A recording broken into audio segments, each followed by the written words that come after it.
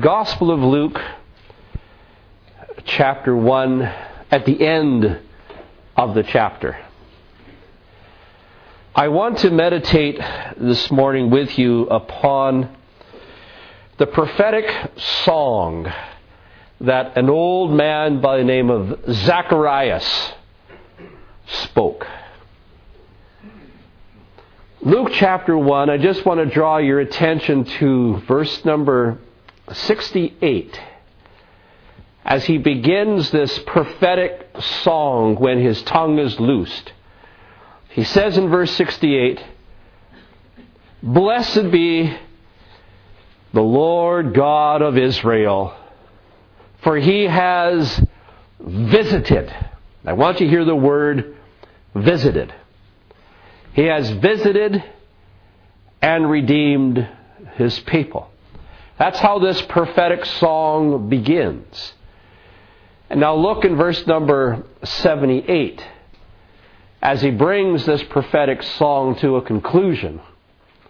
In verse 78 it says, "Through the tender mercy of our God, whereby the dayspring from on high has visited us." The song begins with the theme of being visited. It ends with the theme of being visited. So when I know when something begins and it ends with the same themes, I think I have a clue as to what the prophetic word, the prophetic song is supposed to be about. This word visit is an interesting word. You remember the story of Zacharias, I'm sure you do. Father of John the Baptist. He was a priest, well advanced in age, as was his wife Elizabeth. And even though the Bible describes both Zacharias and Elizabeth as righteous before God, walking in all of His commandments and all His ordinances, in spite of their righteous lifestyle, they seem to be cursed. Because to be barren your whole life was considered a curse. How do you reconcile you lived your whole life righteous before God, but the evidence seems to be the continuation of the curse of barrenness in your life? Nevertheless, he works faithfully with the Lord. It was his turn, as you know the story well, to minister in the temple. And while he's there in the temple, he has this unexpected, divine, angelic encounter. And this angel says, "God has heard your prayers. I know you're old, and I know your wife is old, but you're going to have a boy. I won't even tell you what to name him, because the custom would be to name him after yourself, after the father. But no, he's not going to be that. He's going to be named John. And there's a call of God. He's to be the prophet of the Most High, and he's going to prepare the way of the Lord." Well, let's just suppose this morning we had such an angelic encounter here. May it be.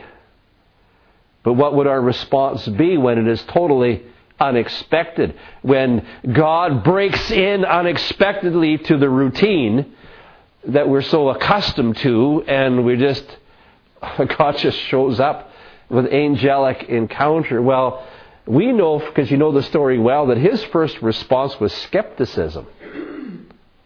Hey, have you seen how old we are? We're going to have a child. Have you seen how old we are? We're well past the age of childbearing. The situation is impossible and it's hopeless apart from a divine, miraculous intervention. Zacharias doesn't even know the identity of this angel that he's talking with. Only later does he find out that it is none other than Gabriel. And you know from the Old Testament, Daniel's chapter 9 and 10, that Gabriel is this mighty angel who is trusted by God to reveal divine mysteries to men. This Gabriel stands in the very presence of God Himself. Matter of fact, he is God's PA, personal assistant, God's personal servant. Zacharias doesn't even know he's talking to this powerful being by the name of Gabriel. Yet, to anybody like ourselves who are familiar with Old Testament stories, we know that when you're introduced to a barren woman, that is a very common and a familiar theme in Scripture. You know, because your familiarity with the Old Testament, that God is going to visit this barren woman, and she's going to have a child. And that child has got a major role to play in the plan of God. You know the story of Sarah and Abraham. You know the story of Hannah, the mother of Samuel. You know the story of Manoah, who would be the mother of Samson. And so when you're introduced to somebody well-aged and barren the whole life, you know there's something coming after the story. Well, Zacharias is skeptical. He's struck dumb for his skepticism. And he's not going to be able to speak another word. I don't know if Elizabeth would think that was a blessing or not. But he's not going to be able to speak another word until the miracle child is born, would be given a name, and would be circumcised. In other words, he's got many months to consider what God had said to him. You know, that's important that we do take a good amount of time to consider what God has spoken, because what God has spoken is unexpected, out of the ordinary, and requires miracles to happen for it to come to pass. Amen?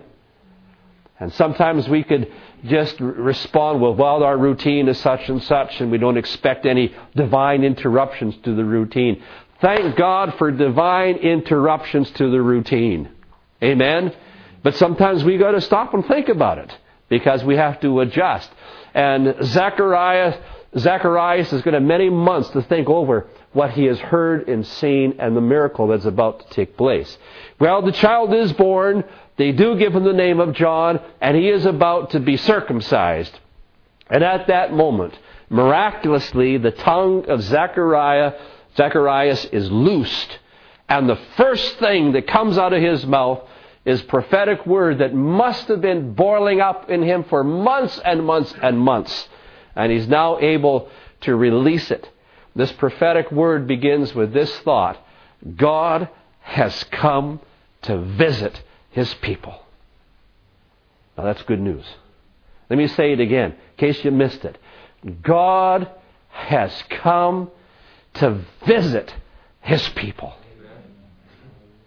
That's what this Christmas story is all about. God is interrupting history because he has come to visit his people. And that's how this prophetic song begins, and that's how this prophetic song will end. What does this word visit mean? Because it's a key to understanding this prophecy. If I come to visit you, you might think, well, get a cup of tea on, we'll have a nice evening of fellowship, and that's what we call a visit. That's not what the Bible calls a visit. The word visit, if you look it up and you study the word out, the word visit means this: that God has come in order to look upon the situation so he can investigate, so he can make an assessment of what is required and what he can do to turn your situation around. That's what the word visit means. It means God has come to look upon, to investigate, to make an assessment so that he knows what you need and what he needs to do. So with that in mind, that definition in mind, let me say this again. God has come to visit his people.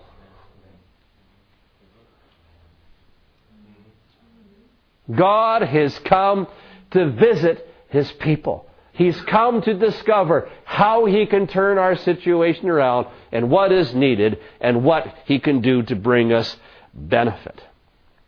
So this revelation of God's visit is first introduced with stories of various divine interventions in the lives of many, many people. Gabriel has first come to Zacharias. Then Gabriel is going to come to a young girl by the name of Mary, who would be the birth mother of Jesus. Elizabeth, the wife of Zacharias, will give testimony. There's going to be an announcement to the shepherds.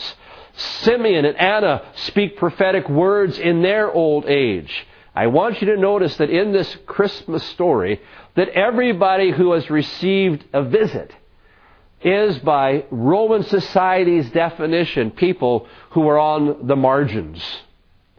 They are the poor. They are the disenfranchised. They are the rejected. God comes to the common laborer. He comes to the aged. He comes to those people who've got something wrong with them, such as being barren your whole life. In other words, the gospel is being preached to the poor. God is visiting.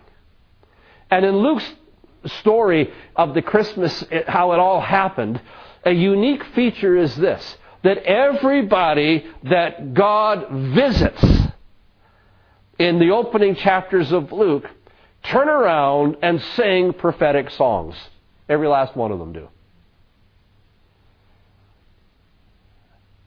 Every last one of them turn around and sing a prophetic song. And as I think about this, I would say, what kind of a Christmas would it be without gifts of the Holy Spirit? There'd be no Christmas. Because the whole Christmas story is the gift of faith, working of miracles, and prophecy, discerning of spirits, seeing. I mean, the whole thing is Pentecostal and charismatic through and through. But that's a different message, but I just had to get that in. You know, prophetic songs were given to every person that received this divine visitation. So what does it sound like when people talk about what it is that God has visited me and what He's about to do? Zacharias will give one, and we'll look at that today. Mary gives a prophetic word as well, which we'll look at hopefully next week. Shepherds hear prophetic words and they end up praising God. It was revealed to an old man named Simeon by the Holy Ghost that he would not die until he sees the Christ. And then when Mary and Joseph were in the temple, the Bible says he was supernaturally directed by the Spirit to go to the temple at that very time when he conceived the child and will speak a prophetic word over that child. There's an old woman there, very old woman, by the name of Anna, who has served God in the temple her whole life with prayers and fastings. And she also will deliver a prophetic word concerning Jesus. You just can't do a Christmas story without the gift of prophecy in operation. Powerful. But everybody who has this divine visitation is going to respond in a prophetic song. And you know, through the gift of prophecy, we're going to hear not my perspective, not your perspective, but you're going to hear God's perspective on the story of what's happening. So how many would like to hear what God's perspective on the Christmas story is? Anybody want to hear God's perspective of what is happening? Well, let's go to chapter 1 of Luke.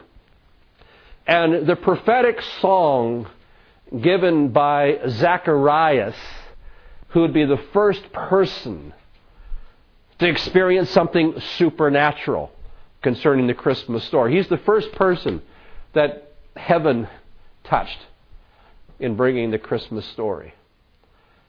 And he's going to give his perspective. I mean, he's been sitting on it for a long time, and if he hadn't gone dumb, he might have given this prophecy a lot sooner. But because of his skepticism, when his tongue was finally loosed, you're going to hear the prophetic perspective of this individual. It's chapter 1, verse 67, down through verse number 79. What did Gabriel's appearing mean? What does this mean to God's people? What does this mean to Israel? In a general sense, this prophecy is an answer to a question that was asked in verse number 66. Because when they came to name the child, they thought Zacharias after the father. And Elizabeth says, no.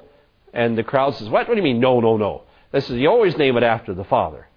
And since Zacharias couldn't speak, you have to write it out on a tablet, you know. No, his name is not Zacharias. His name is John. And then at that moment, his tongue is loosed and prophetic word comes out. And the people seeing this supernatural event happening, that this old woman should have a child in such an old age. And that Zacharias would go dumb and now he can speak. And now it's not even going to be named after his father. Something's going on. And they're saying, well, what manner of child is this going to be? What is this child all about? And this prophetic song is partly going to answer the question of what this is all about.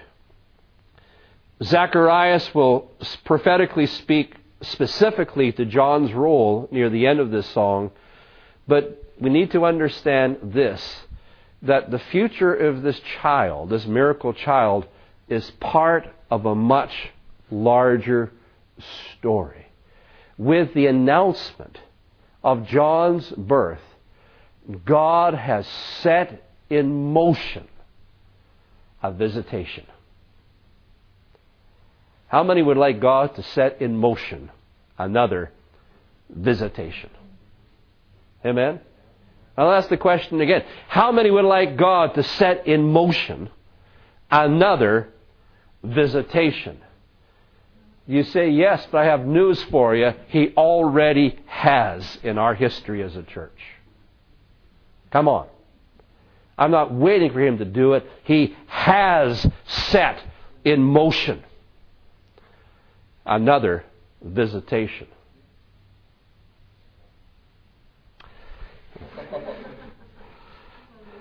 Come on.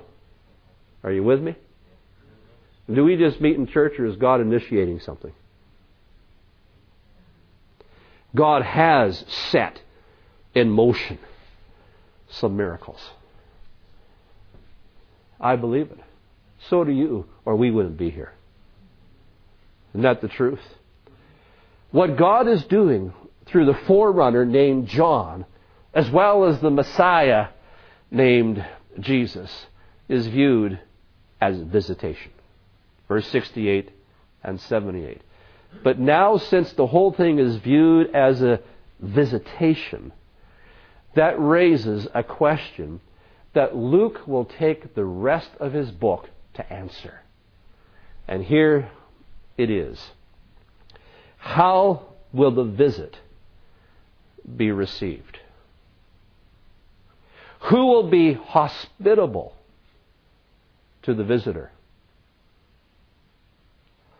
You know, there's some TV programs, secular programs out there that kind of caught my attention. I was thinking about this. There's a show over here, and once in a while I see it on television, called The Secret Millionaire. Have you ever seen that show? You have no idea a millionaire has come to visit you. And when he's visiting you, he's, without telling you who he is, he's making an assessment of your needs. Then going away and pondering how he can turn your situation around and bring benefit.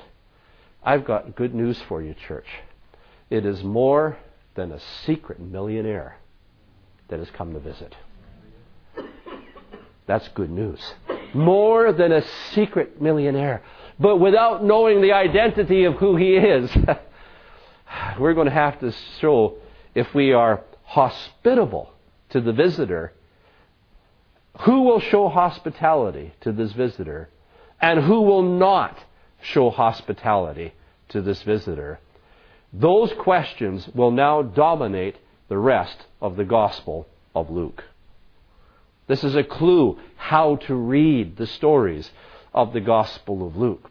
John's role, down in verse number 77, his role is that he will give the knowledge of salvation through the forgiveness of sins. To Luke, when he uses that word salvation, it's always referring to a conversion with depth. It is not just something that is outward, but when people are saved, when they know reconciliation through and through in their hearts. Knowledge is not just a general mental assent, But when Luke uses that word knowledge, he means a deep, intuitive perception of what goes on in the heart. When he explains how God visits, he uses a variety of metaphors, which we'll look at shortly. But I'll tell you one, the main metaphor is he's going to make reference to the story of the Exodus from the Old Testament. Many of his pictures are drawn from the story of the Old Testament Exodus. He's going to talk about light coming against darkness. Mercy is a key theme. The prophets of old have now culminated in this prophet of the Most High God. Let's read verses 68 to 71, the first part of this prophetic song. 68 says, "Blessed be the Lord God of Israel, for he has visited and redeemed his people." He talks about all the past tense. He says, "And he's raised up a horn of salvation for us and the house of his servant David, as he spoke by the mouth of his holy prophets, which have been since the world began, that we should be saved from our enemies and from the hand of all that hate us." Well, that's good news.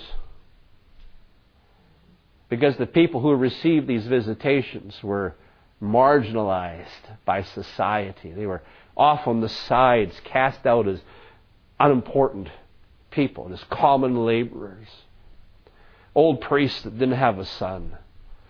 Common laborers like Joseph, working with his hands as a carpenter. But the good news that he's visited in order to redeem.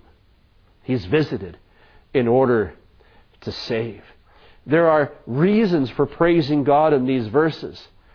We need to praise Him because He has graciously visited. We need to praise Him because He has raised up a Savior from the very line of David.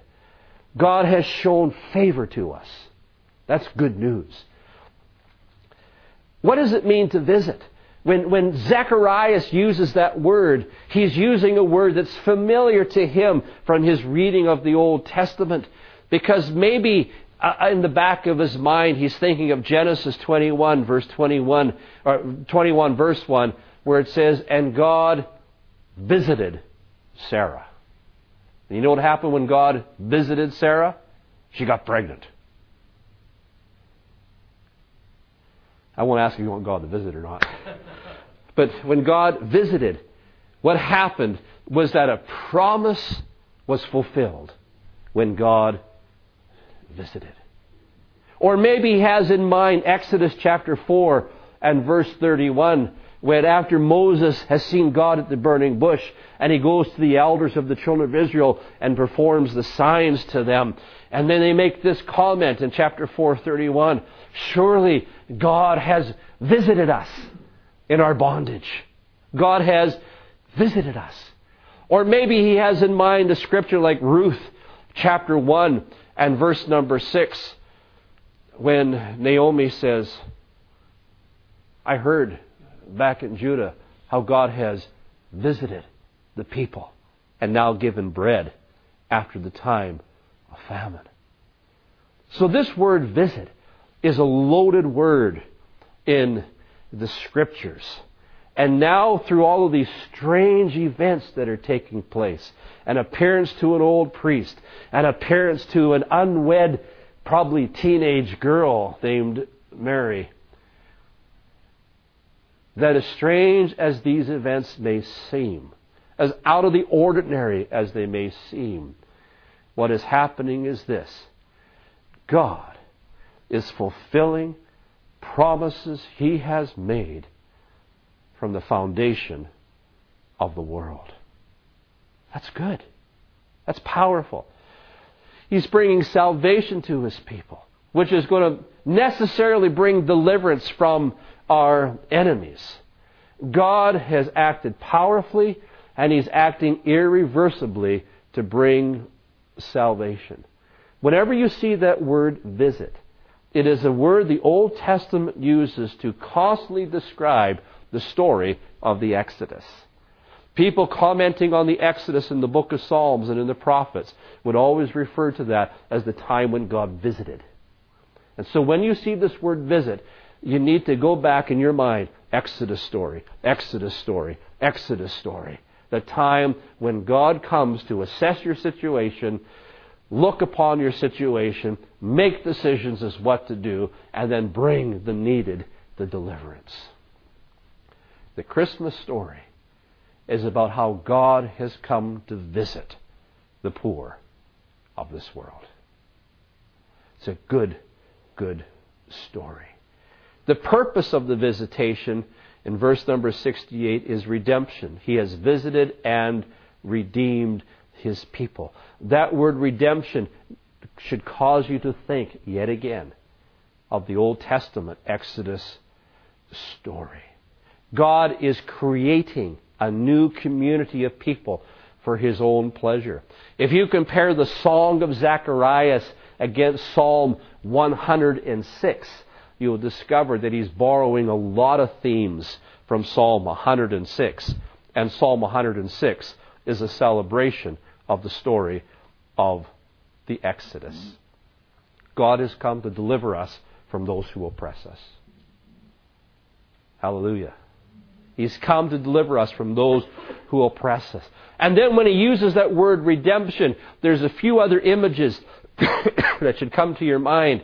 One of the images is the year of Jubilee, is referred to as redemption. You know what the year of Jubilee was in the Old Testament? Every 50 years, there was the year of Jubilee. How many wish it was next year or this year?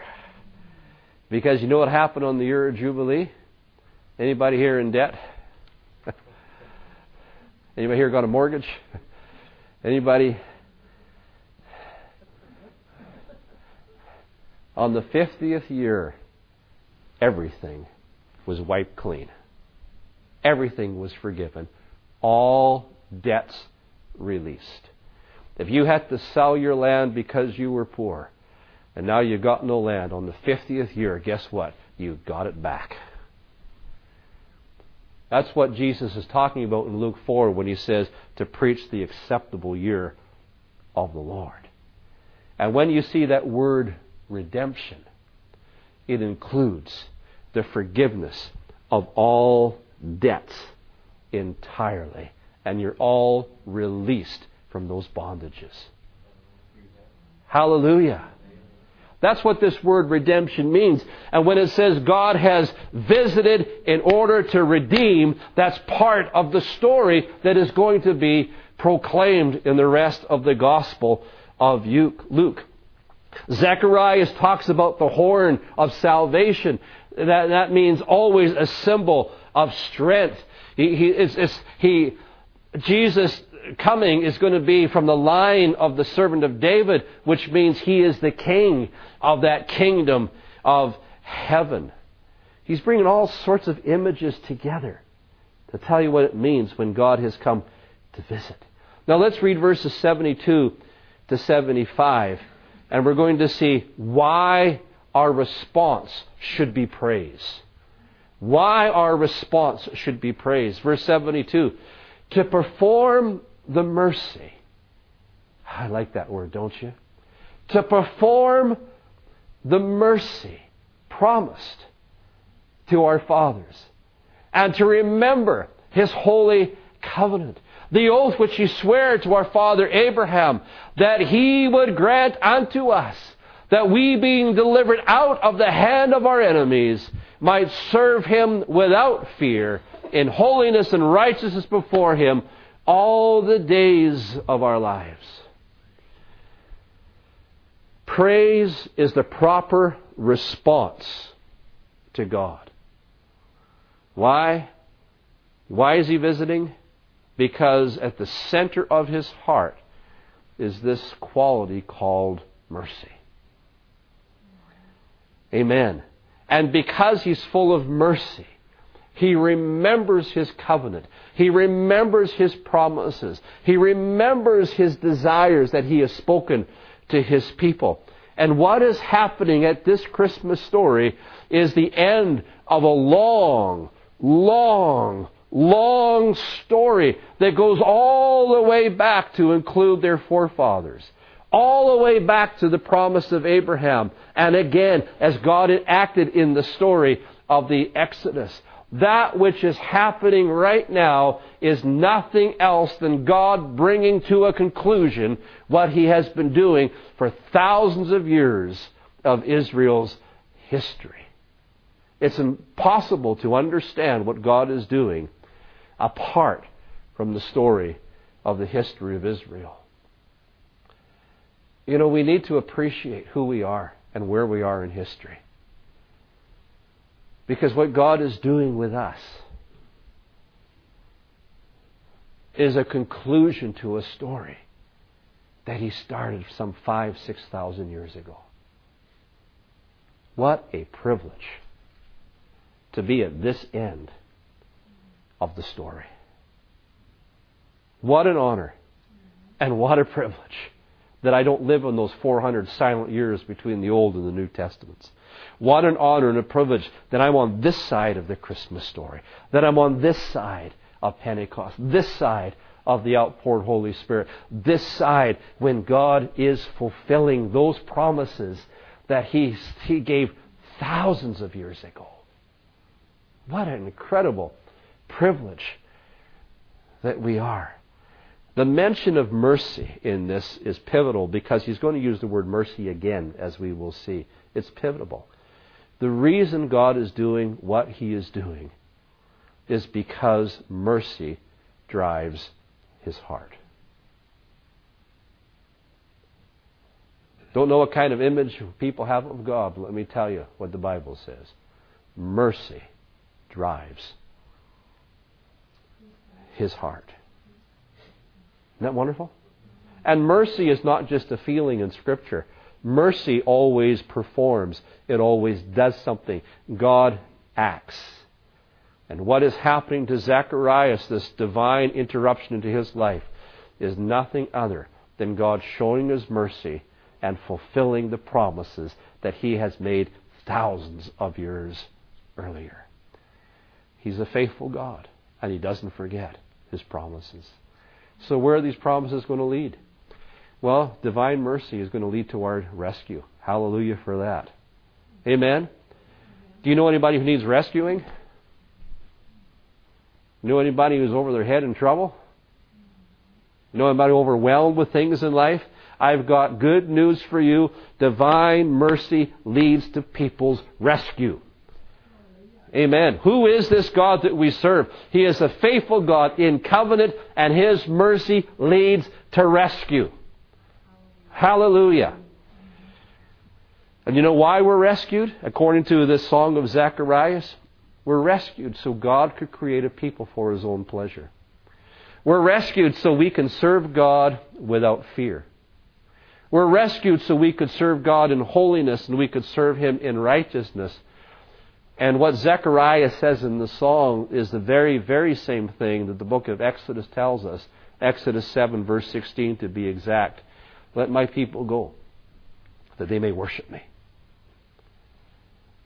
And we've been delivered from something that we might be delivered to God, to be His people.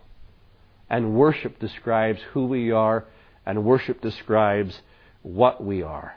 We are a community of people whose practices are formed in the worship of God. It's a whole way of life. Verse 76 to 79, the last part of this song, is directed specifically to this miracle child that's going to be called John.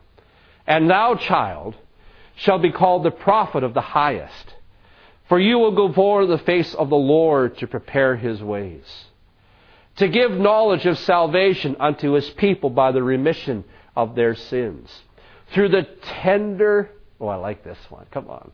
What kind of mercy? The tender mercy. Oh, if you don't remember anything else, remember those two words. Tender mercy. What kind of a God is this? Through the tender mercy of our God, whereby the day spring from on high has visited us, to give light to them that sit in darkness and in the shadow of death, and to guide our feet in the way of peace. This child is to be God's prophet. He's to prepare the way for God's agent of salvation. An obvious reference to Isaiah chapter 40 and verse 3. What's the relationship of John to Jesus? Well, John is going to prepare the multitudes to hear for the message that Jesus would bring after him.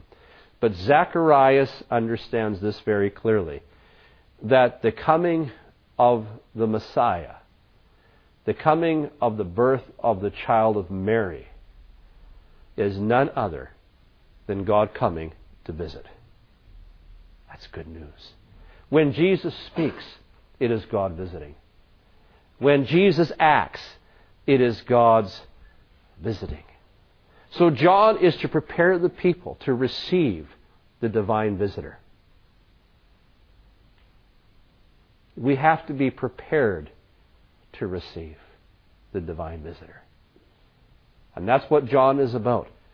A visitor is coming. That visitor is going to bring the fulfillment of God's promises. That visitor is going to bring the fulfillment of God's mercies.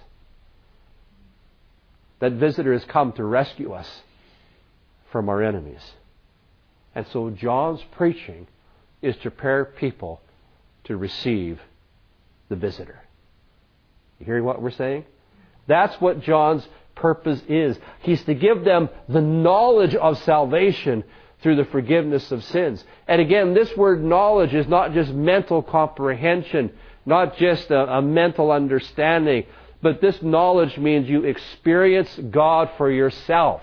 You have an encounter of God by which you know you have been forgiven. People are reconciled with and they are reconciled to God. And that's what he's preparing the people for them to happen in their experience. So the Song of Zacharias talks about the mercy of God, the redemption of God is rooted in God's mercy.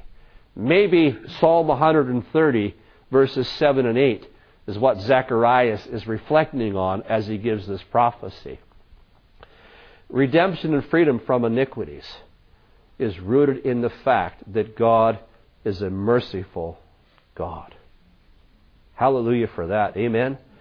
And when it says mercy, this time he qualifies it by this phrase, tender mercy. I like that. I haven't said that for a while. I like that. What kind of mercy? And you know what that word mercy means in the Greek language? It's the same word that's translated compassion, and Jesus was moved with compassion. I know we did a message on that some time ago, and that means, compassion means, is something that you sense at a gut level. Have you ever been gutted? You ever had that experience of being gutted? That's the level. That's where the compassion of God comes from. It's a gut level response. So here's the question, or just an acknowledgement. Everything that God does, listen to this. This is worth shouting about. Everything that God does springs from a deep, heartfelt gut compassion for us. Do you realize He loves you? Do you realize He's gutted by the circumstances of your life? Do you realize He's moved with compassion deeply? And He has this deep gut reaction to the misery of our lives. That's why God has come to visit us. That's why God has come to visit us. How is that compassion manifested? It's God's gut reaction to the misery of this world. It's God's gut reaction to those who have been marginalized, to the oppressed, to the poor. So primarily, He's going to send His Son, His Messiah.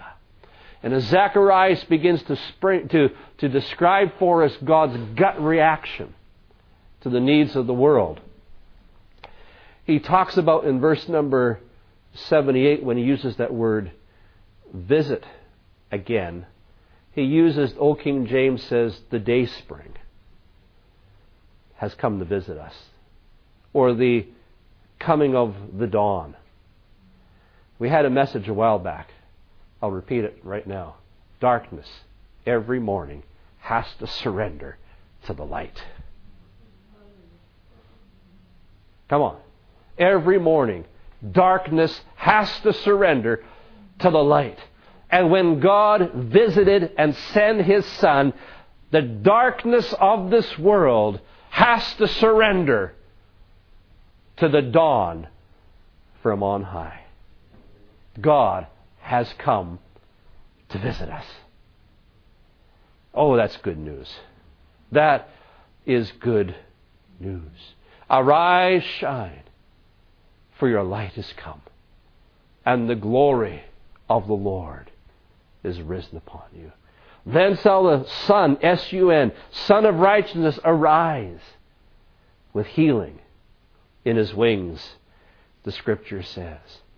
That word dawn sometimes is translated in the Old Testament as the word branch as well. And it refers in Isaiah to the one who's going to inherit the throne of David. The King has come to sit on His throne. That's the gospel.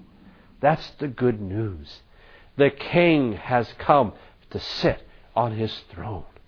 And the root and the offspring of David is none other than the bright and the morning star. Revelation 22, verse 16. So when the dawn comes, when the light comes, well, according to verse number 79, all sorts of good things happen. It's a metaphor of God's presence. To be saved is to be enlightened. The Gospel of Luke will take this theme of enlightenment and shed light on it all the way through the rest of the Gospel of Luke. But there's good news. The world where experienced the realm of darkness and the shadow of death, I've got good news. Dawn has invaded this world. Come on, this is good news. This is good news. Dawn has invaded this world. So this prophetic song brings all sorts of images to our understanding. This visitation is the Exodus story to be repeated.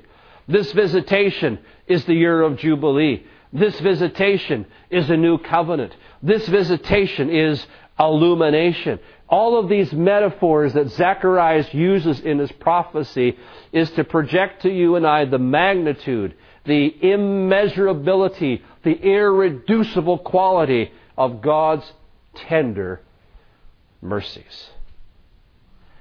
Folks, that's more than people ever hoped for. Let me say that one again. What God is doing is more than you and I hope for. That's the God that we serve. There will be a new community in which God's peace and justice are worked out in our lives. Final question. This happens. This is the words of a man who first has an encounter with God in the Gospel of Luke. So this sets the tone for how to read the rest of the Gospel of Luke. The Christmas story is God coming to visit. The question remains is this: how will people respond when God visits? Because He's going to come in ways unexpected, out of routine for us, out of the ordinary, require adjustment on our part to respond to His visit. But here's the way it works in the Gospel of Luke. The one who comes as the visitor, the one who comes to be a guest in your home, if you knew who he was, you would realize that while he has come to visit you, he's actually come to host you in the kingdom of heaven. Did you catch that? The visitor has come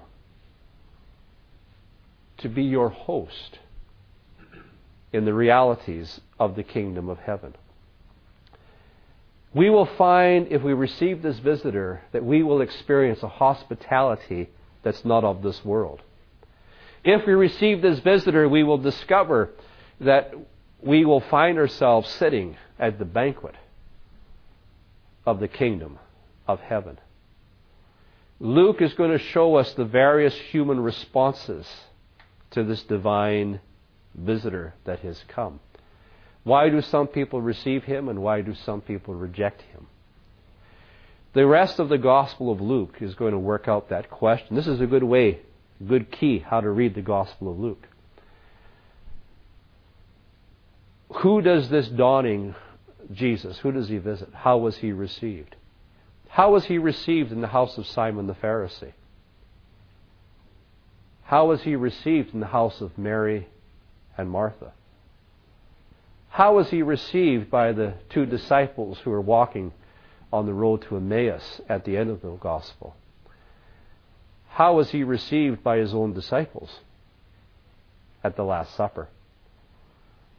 Maybe the best story is, how did a guy named Zacharias receive the divine visitor? But perhaps the better question is this. When this time of year people tend to reflect on these stories in the opening chapters of Matthew and the opening chapters of Luke, when we consider the context of the Christmas story, perhaps the better question is this. Do we realize God has initiated another divine visitation? Are we aware of that? Are we aware that no matter what we've been through, that the prophetic side, God's perspective, is a new visitation? As we consider these Christmas stories, what about us as we consider the Christmas story when divine visitation has been initiated? Who will host him? Only to find out that when we invite him in, he will host us at a banquet in the kingdom of heaven. God has come to visit. Hallelujah.